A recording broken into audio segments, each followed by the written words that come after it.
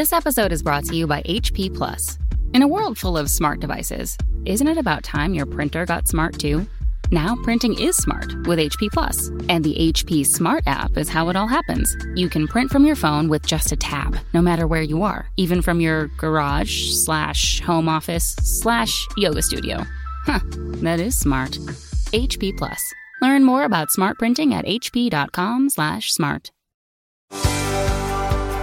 Leadership is a responsibility, not a position. Welcome to Leading from the Front with Dr. Gary McGrath, where experienced leaders share their own brand of leadership to help you develop and improve your own leadership capabilities. And now, here's your host, Dr. Gary. I'm Dr. Gary, making good bosses into great leaders with compassionate accountability. Welcome again to our podcast, Leading from the Front, where leadership is a responsibility, not a position. Today's guest, after a 15-year career as the chief operating officer of a growing architectural firm, she shifted gears and has made a name for herself over the last decade, providing on-call decision support and facilitated leadership conversations for startup founders and entrepreneurs throughout the United States, Europe, and Australia. While she works one-on-one with small numbers of clients, she also convenes facilitated roundtable conversations for entrepreneurs.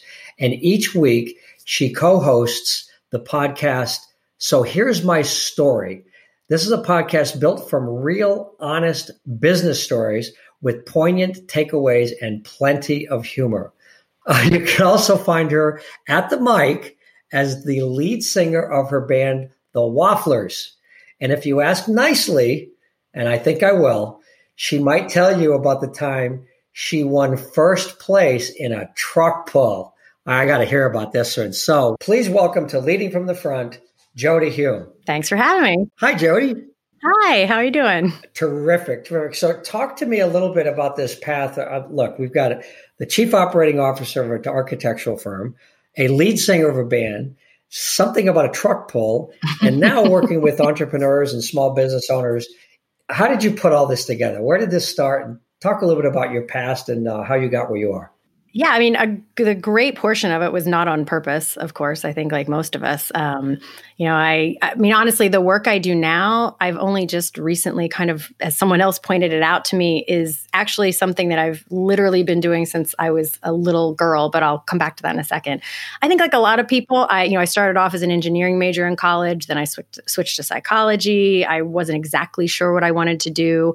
I ended up taking a job at this architecture firm because actually the real reason is I was working for the National Institute of Health doing research, and it was when they couldn't balance the budget and they furloughed all non-essential employees. And I got the first job I could find because I wouldn't have gotten back pay. I was on an hourly grant, and I couldn't go a week without a paycheck, not to mention weeks or months.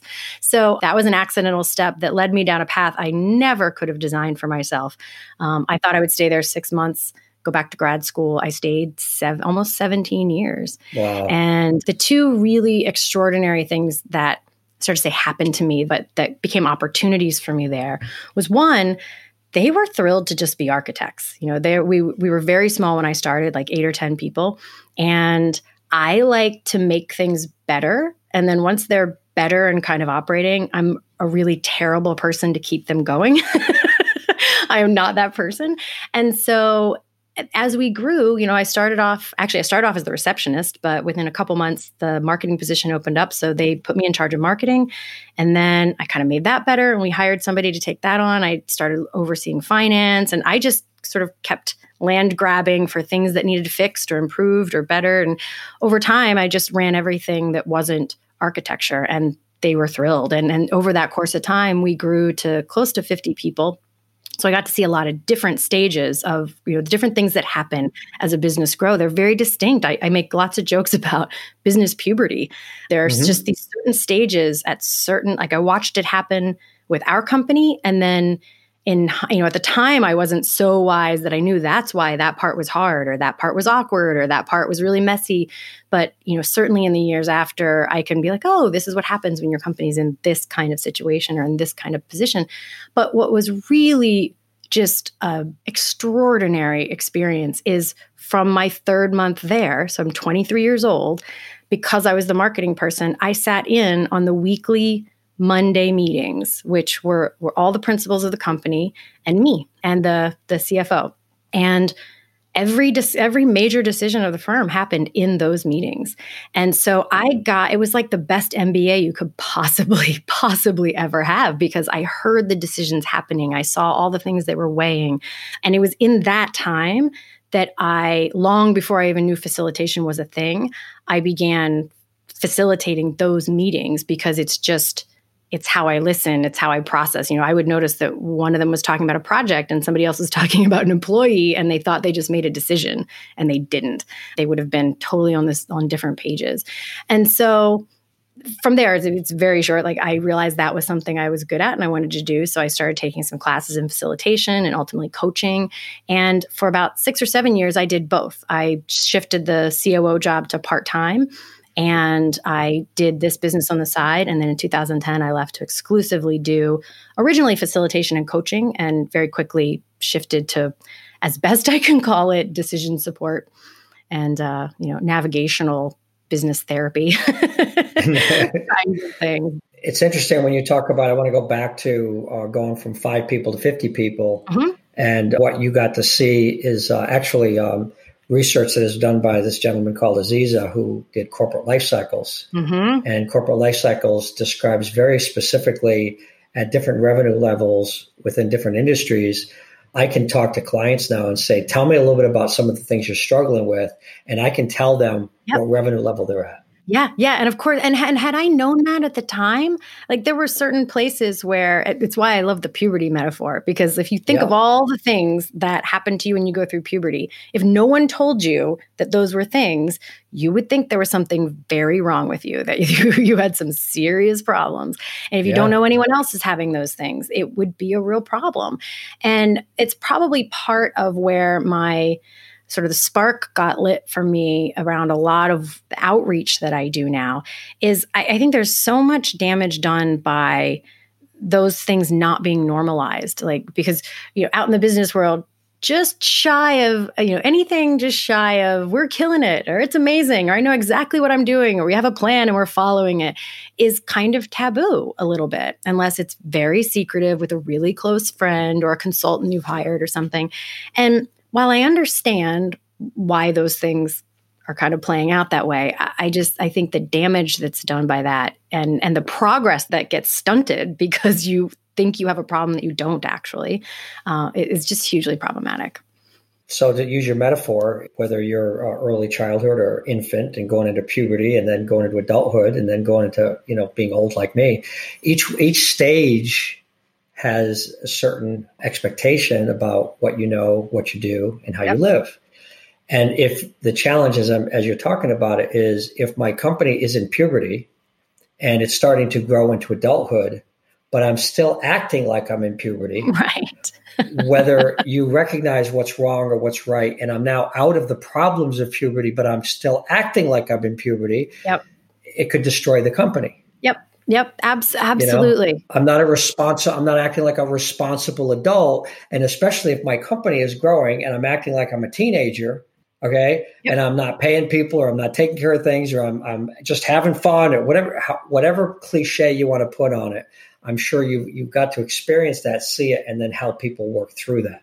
Right. And the damage of it goes the other way around too. When you are still a minor, you're still a teenager, and I'm just going to make something up random. You're beating yourself up over the head because you don't have $100,000 in your 401k account. You're like, well, you're not supposed to, hun. Just relax. How about you get a job and, pay for your own gas money first? It's so holding yourself, like, the inappropriate levels of expectations, whether they are overreached or, I don't know if underreached it's not the right way to say it. Whichever way it's not calibrated, underreached. Well, we're gonna call it that, underreached. Exactly.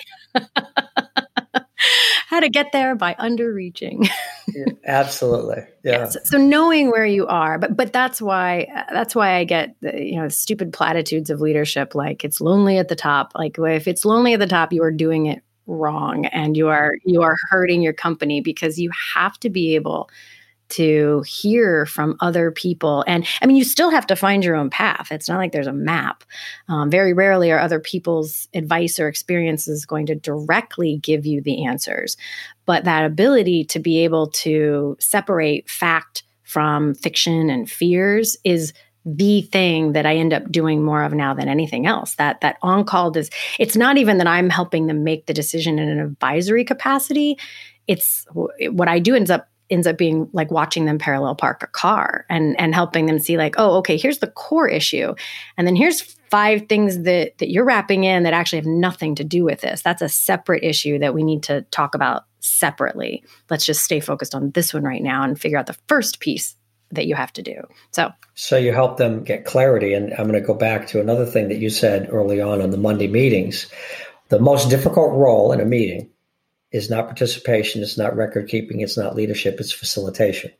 And most organizations don't have people that know how to facilitate the conduct of a meeting. And what I heard you say is people get to a point in the meeting where you can see, using your emotional intelligence and your understanding of the business, that a decision has not been made, that assumptions are being made, and you can stop and facilitate that and say, okay, just out of facilitation, let me ask you a question. What exactly are you going to do with that employee? Or what exactly are you going to do with that financial situation? I'm trying to understand where we're going here because I'm just taking notes. I'm just taking notes here. You just hit on one of the most important things about facilitation. I learned this. It was actually a really fun sort of thing to watch myself go through. It was in the beginning, because I end up especially when I was doing more general facilitation, I'll call it, where I'm just coming in to facilitate a conversation in a department or an industry that it's not my industry. I'm just there to facilitate. So it's not required that I understand the complexities of exactly what they're talking about. I have to understand, you have to be able to pick up quickly to understand, concepts and categories of things, but you don't have to be an expert on the topic. So there would be periods where if I was confused or didn't understand, my immediate reaction was, oh, that's me. Like I'm not picking up quickly enough. And then after, I don't know, a year, 2, 3 years, I got more and more confident on this. And so I started testing it out. And 100% of the time, if I was confused, and this isn't just, I'm not saying like I'm so brilliant, but it's that point, if you listen with, facilitation requires listening with a fuzzy focus, like almost like when you look at those optical things where you have to relax your eyes to be able to see the thing pop out. If you listen with a fuzzy focus, then you can trust that if you don't understand, versus if you're trying to actually understand every little thing, there are probably tons of things I don't understand. But if you don't understand when you're listening with the fuzzy focus, it's because they're either skipping something super important or they're talking past one another or any number of other things. And the courage of it comes in being willing to throw that curiosity out there without being attached to being right. Because sometimes it's not always right. I mean, I said 100% of the time before, but to say like, hey, just out of curiosity, are you talking about a person and you're talking about a project? And then they're back to their part of the conversation. You've pointed out the contrast and then you trust what's coming back and let it play again. But you have to, much like in leadership, to really facilitate well, you have to stay unattached from like imagining that you're the person who knows everything. It's more about uncovering the question. Here's the beauty of what you're describing is, I mean, this podcast is about leadership as a responsibility, not a position. You had no position. Oh, zero. You had no personal power, no positional power to hold them accountable, to continue the conversation or anything. It was all about personal power. And you just ask a couple of questions. And you might even make a statement like, well, you're talking about a project, you're talking about a person. Are we talking about the same thing? And so there's, you see a disconnect. And then how many times we'll go to the other direction where two people are so locked in their own perspective of this thing that they're actually saying the exact same thing with different words. I can't. How often does that happen? Thousands of times. Or people who are, there's a small segment of what I do, but honestly, I can only do a little bit of it occasionally. Cause in movies, like when like the superhero does the thing and then they collapse to the floor when they're done with their thing, that is how this feels. So I do something that I've jokingly called business couples therapy, where, two people are really valuable to the organization, but their relationship has just gone toxic and they want to keep them, but not like this. And I have a really good track record with it, but it is exhausting. But that is almost always the case. Like I go in there and I first talk to one of them, and then I talk to the other one, and then I talk to them together before I even take it on. Like there's some things I check. I won't take it on if I don't hear certain things. And without question, and this is actually why I feel passionately about the work, as of yet, I haven't heard the exact same wants and desires from both of them. They're actually trying to do the same thing. They're trying to get to the same outcome. They just have such a different perspective, or they have, made some unfortunate assumptions based on their own lens that they saw a thing through, or their feelings got hurt, and then they got so far away from being able to assume any best intentions that they literally can't hear the other person. And so being able to help people see that they're actually fighting for the same thing, not against one another, is, that feels so important, because so much more than just what the department's doing is at stake there. Well, the fight often, in the way you describe it, as I say, it's they're fighting over the how, they're not fighting over the what. And the what is the goal of the mission, and they know that, but they have their way of doing it. So they think that their way is, and as I always say, vocabulary is very important. So I want to ask you this question in a second, is they have what they think is the way, not a way. Right. And if we talk about a way of doing it, and the other person gets to talk about another way of doing it, rather than each of them locking in on the way, yep. The problem is the mindset of the rather than a. Yeah, absolutely. So I have a question for you, though. You said, you just ran right over this, and we got to stop you here, because you said that if you're doing business couples therapy, there's something in the first conversation that you're looking for in that conversation. And if you don't hear it, you're leaving. What is that?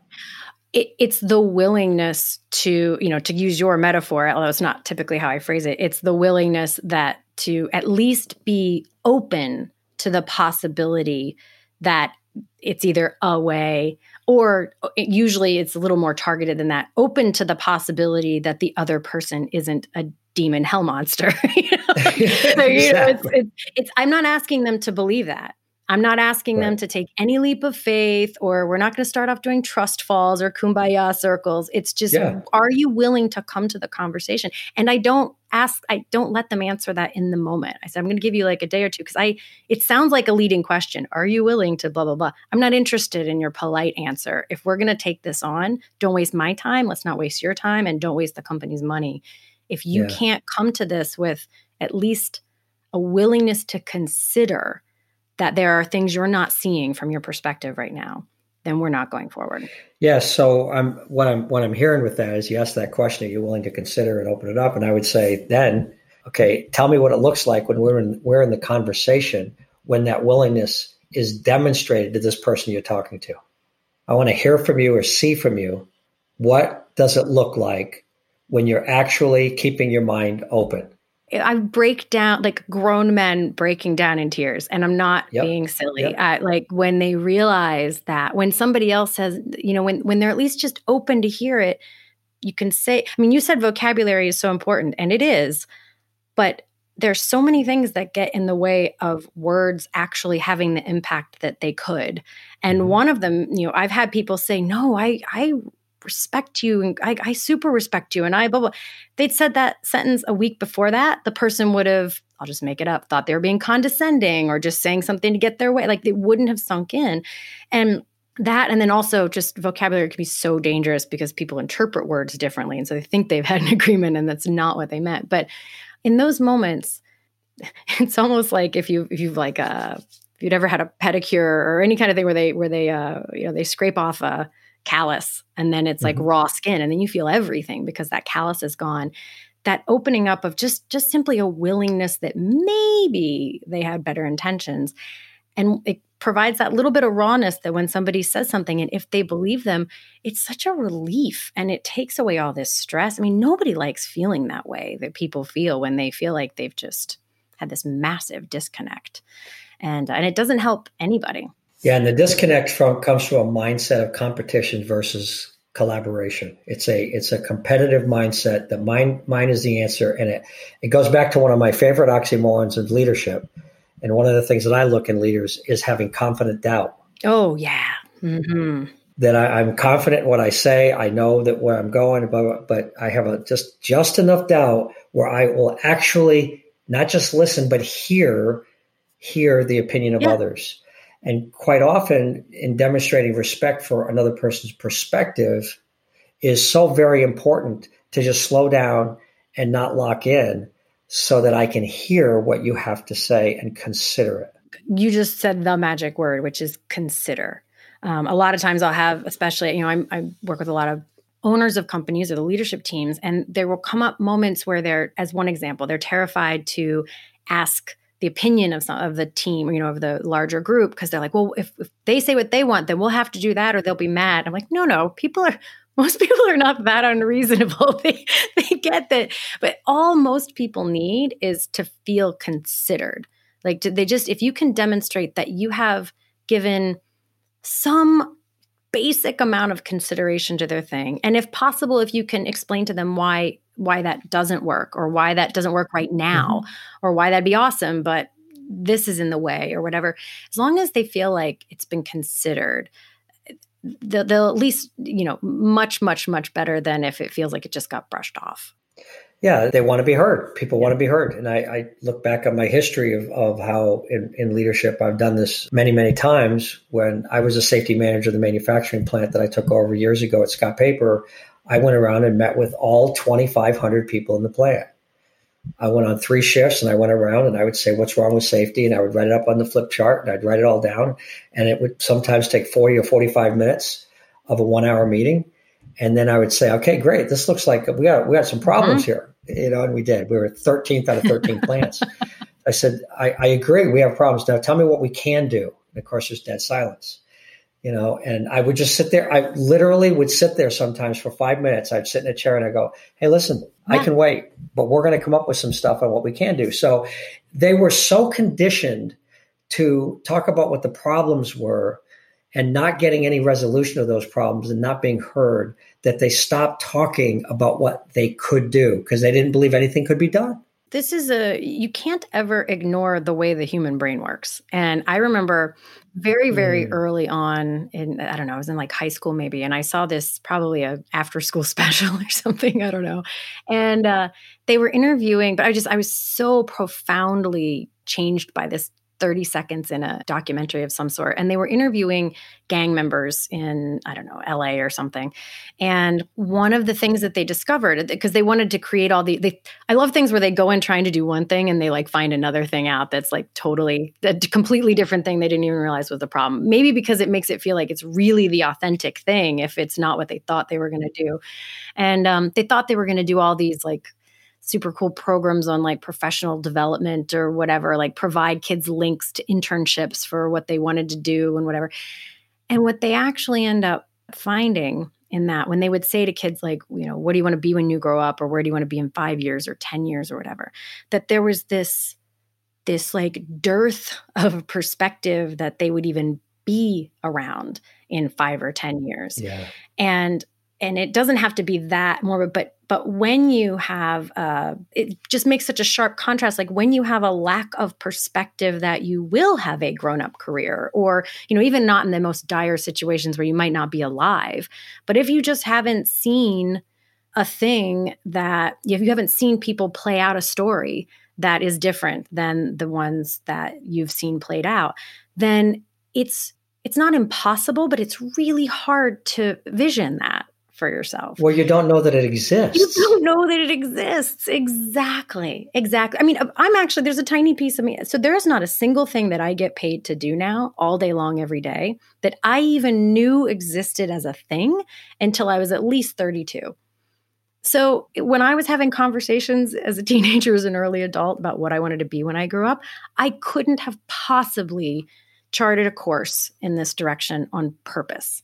You have to just pick up the breadcrumbs. I'm a certified speaker for the National Speakers Association, CSP, right? The first time I ever spoke was when I was 22 years old in front of a group, 22 years old, a second lieutenant in the Army.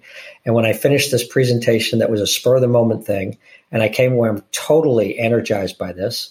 I was like, wow, this is really cool. But even back then, for another 20 years, I didn't know you could actually speak for a living. No, it took me decades, right? Oh, right. Wow. There's people that do that. So one of my clients that I facilitated for his company a ton, but then he was on like 27 boards and he would have me come facilitate these nonprofit boards and whatnot. So I was, he was a huge mentor to me early on, but he called me one time and he said, Jodi, we want you to come to this meeting. We're having this big strategy meeting and we'd like you to be there. And I was like, oh, so you want me to facilitate? And he said, no, we want you there as a strategist. And here's what we can, pay you for the day and blah, blah. And I was like, oh, okay. So do you want me to like help with, and I kept asking like these dumb questions. And he was like, no, Jodi, we just want you. We want you to sit in the back of the room and take the money. We want you to just be there at the table and like ask questions and like have ideas if you have them. I mean, there's no pressure. It's not like you have to deliver. And I was like, that's a thing. You can get paid to have cool conversations. Obviously that's not like a job I get to do all the time, but it was just this like revelatory thing. So back to what you were saying before though. Yeah. I want to bring this back like for a second because for leadership, because I had a vice president once that I was coaching and he said, I want an individual contributor's role. I don't want everybody working for me anymore because I don't want to be a jerk. Oh, wow. That's an interesting conclusion. I'm like, excuse me? And he says, yeah. I says, look, I said, well, what if I could teach you compassion, accountability in a balance where you don't have to be a jerk? And it was like, to him, it was like, that's a thing. Every boss he'd had up till that point had been a jerk. They'd been successful. They made a lot of money and he thought that's what he needed to be. Yep. He didn't know any other way. So what we get to do, Jodi, is give people, and what we talk about all the time, are options. Open up the mind to other options. Being able to see a tiny bit further than you can. I often quote this David Whyte poem that somebody sent to me, and I'm completely bastardizing the quote. This is not at all what it says, but I love it. So let's pretend it's from a David Whyte quote. Okay. From a poem. But it says something like, when you're lost in the forest, the trees know where you are. And it's why everything I do now, I don't know if I mentioned this to you earlier or today, but there's a Seth Godin quote that says, if you have a problem you can't talk about, now you have two problems. And having that other person, whether it's the trees or you or me or a business friend or a roundtable you participate in, or just some place where you can have somebody else watch you parallel park your car to point out the things where you're fooling yourself, to point out the things where you actually have plenty of space, you're nowhere near the curb, keep going, don't slow down. Just having that mirror back to you for all the reasons we talked about today is one of the most profound and strategic things that I think you can do. And what's so funny is I've had people say, well, it's just hard for me to ask for help. And I have to sort of stifle a giggle because I'm like, you do realize that leadership, like by definition, is organizing help. Like it's not an individual contributor's role. It's a channeling help job. That is what you do. Yeah, that's well put. I think that when we talk about a lot of this stuff and where we've gone down this path is really talking about a real deep level of vulnerability. And the work that I do with executive teams is create situations where we open up that vulnerability and get people to recognize what their strengths are and what their limitations are. And being former military, I use the military example of this all the time. My son was in submarines. My four brothers were in the Navy, my dad, myself. 108 years of military service. And one of the things that you learn in the military is if there's something you can't do, you damn well better let people know you can't do it. I love because that. Because if you don't, somebody's going to die. Yeah. Okay. I have a limited, no, I can't see that far. I can't do that. I can't, whatever it might be, you need to let them know that you're incapable of doing certain things. And really strong teams, really amazing teams. First of all, they find out what the limitations of everybody is and the strengths of everybody. The one thing I've noticed about the limitations is everybody jokes about it. Everybody cracks jokes about what they suck at. Okay. And they rib each other. You know, I have my team now. I said, Gary, you don't want to do this. This take a lot of details. I'm the process guy. So I did details. Holy mackerel. Exactly. You know, Larry, you take care of it, right? I'm going to turn it over to Larry.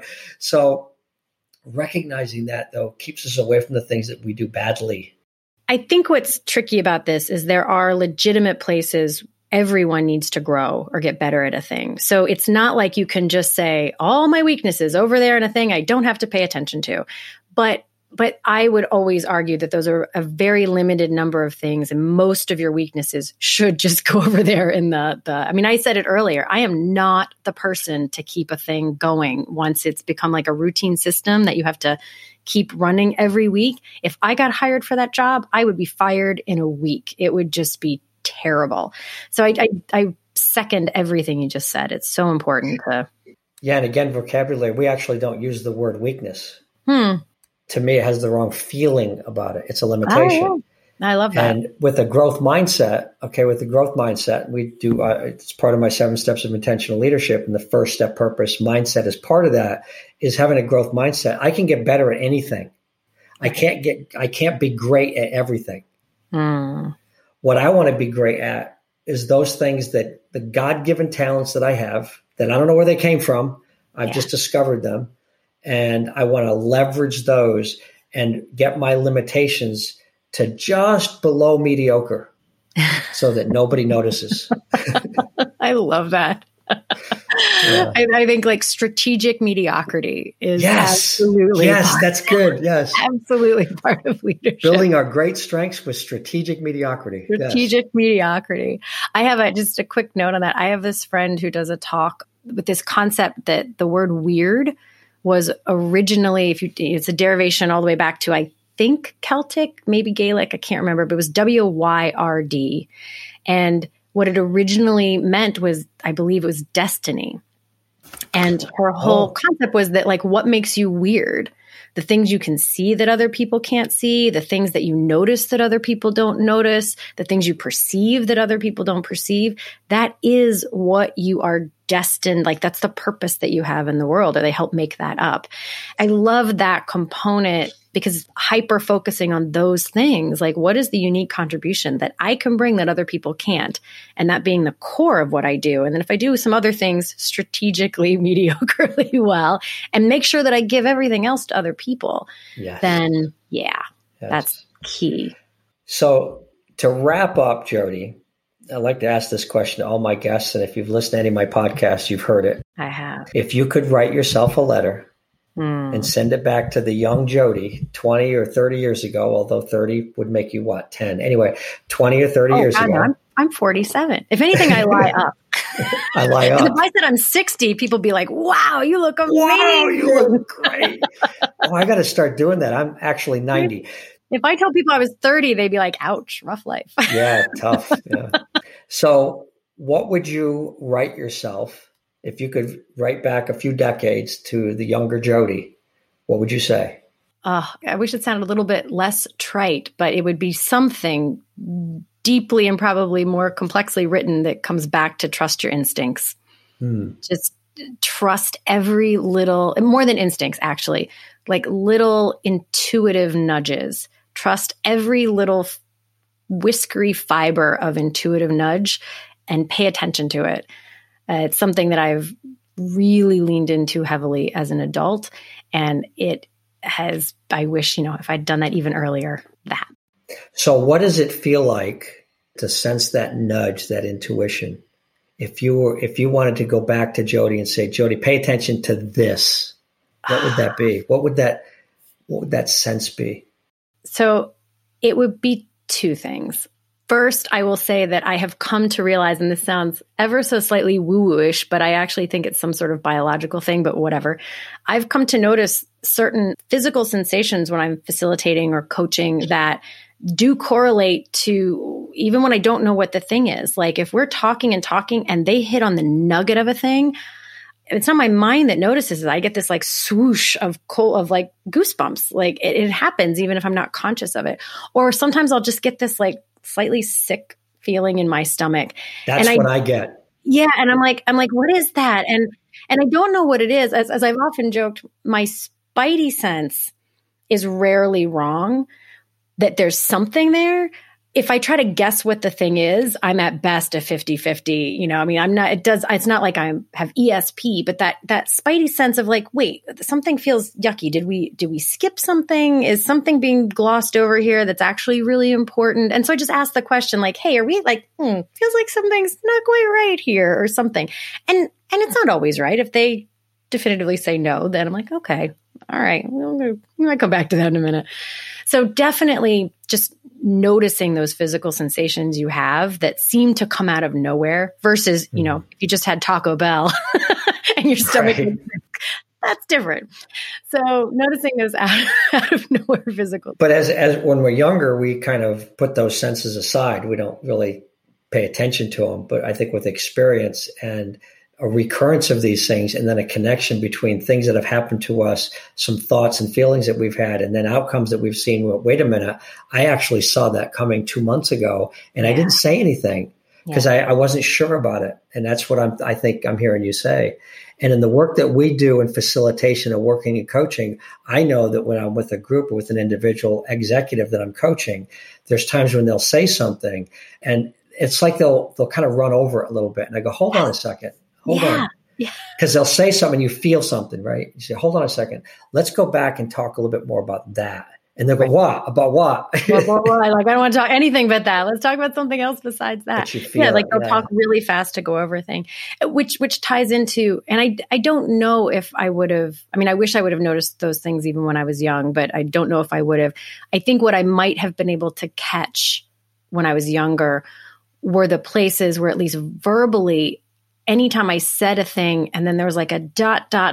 and a, but, you know, blah, blah, blah, blah, blah. When I would sort of throw in a clause to explain why that was good enough for now, or why it was silly that I wanted that extra thing, that like, why I should be happy with that because it's blah, blah, blah. Like those qualifiers, that's the word I was looking for. Yeah. I would be very, very cautious of qualifiers when I was younger. Yeah. At least question them a few more layers, because it's not like you can have everything you want all the time. But I think I would have been a little bit more discerning about how often as my expression, my mom used to say, cutting off your toes to fit in a boot. Yeah, that's a little extreme. Thanks, Mom. Let's not do that. We're going to wrap it up on the toe cutting with boots from your mom. Appreciate that wisdom. I'm Dr. Gary, making good bosses into great leaders with compassionate accountability. Thank you again for joining us on Leading from the Front with Miss Jodi Hume. It's been a pleasure having you today, Jodi. Thank you. Thanks so much for having me. It was great. Thanks for being with us on Leading from the Front with Dr. Gary McGrath. Remember to subscribe to this podcast on Apple or wherever you get your podcasts. For more information about the work Dr. Gary is doing, visit statarius.com, statarius.com. Music for Leading from the Front is provided by Peter Katz. For more of his music, visit peterkatz.com. This podcast is a part of the C-Suite Radio Network. For more top business podcasts, visit c-suiteradio.com.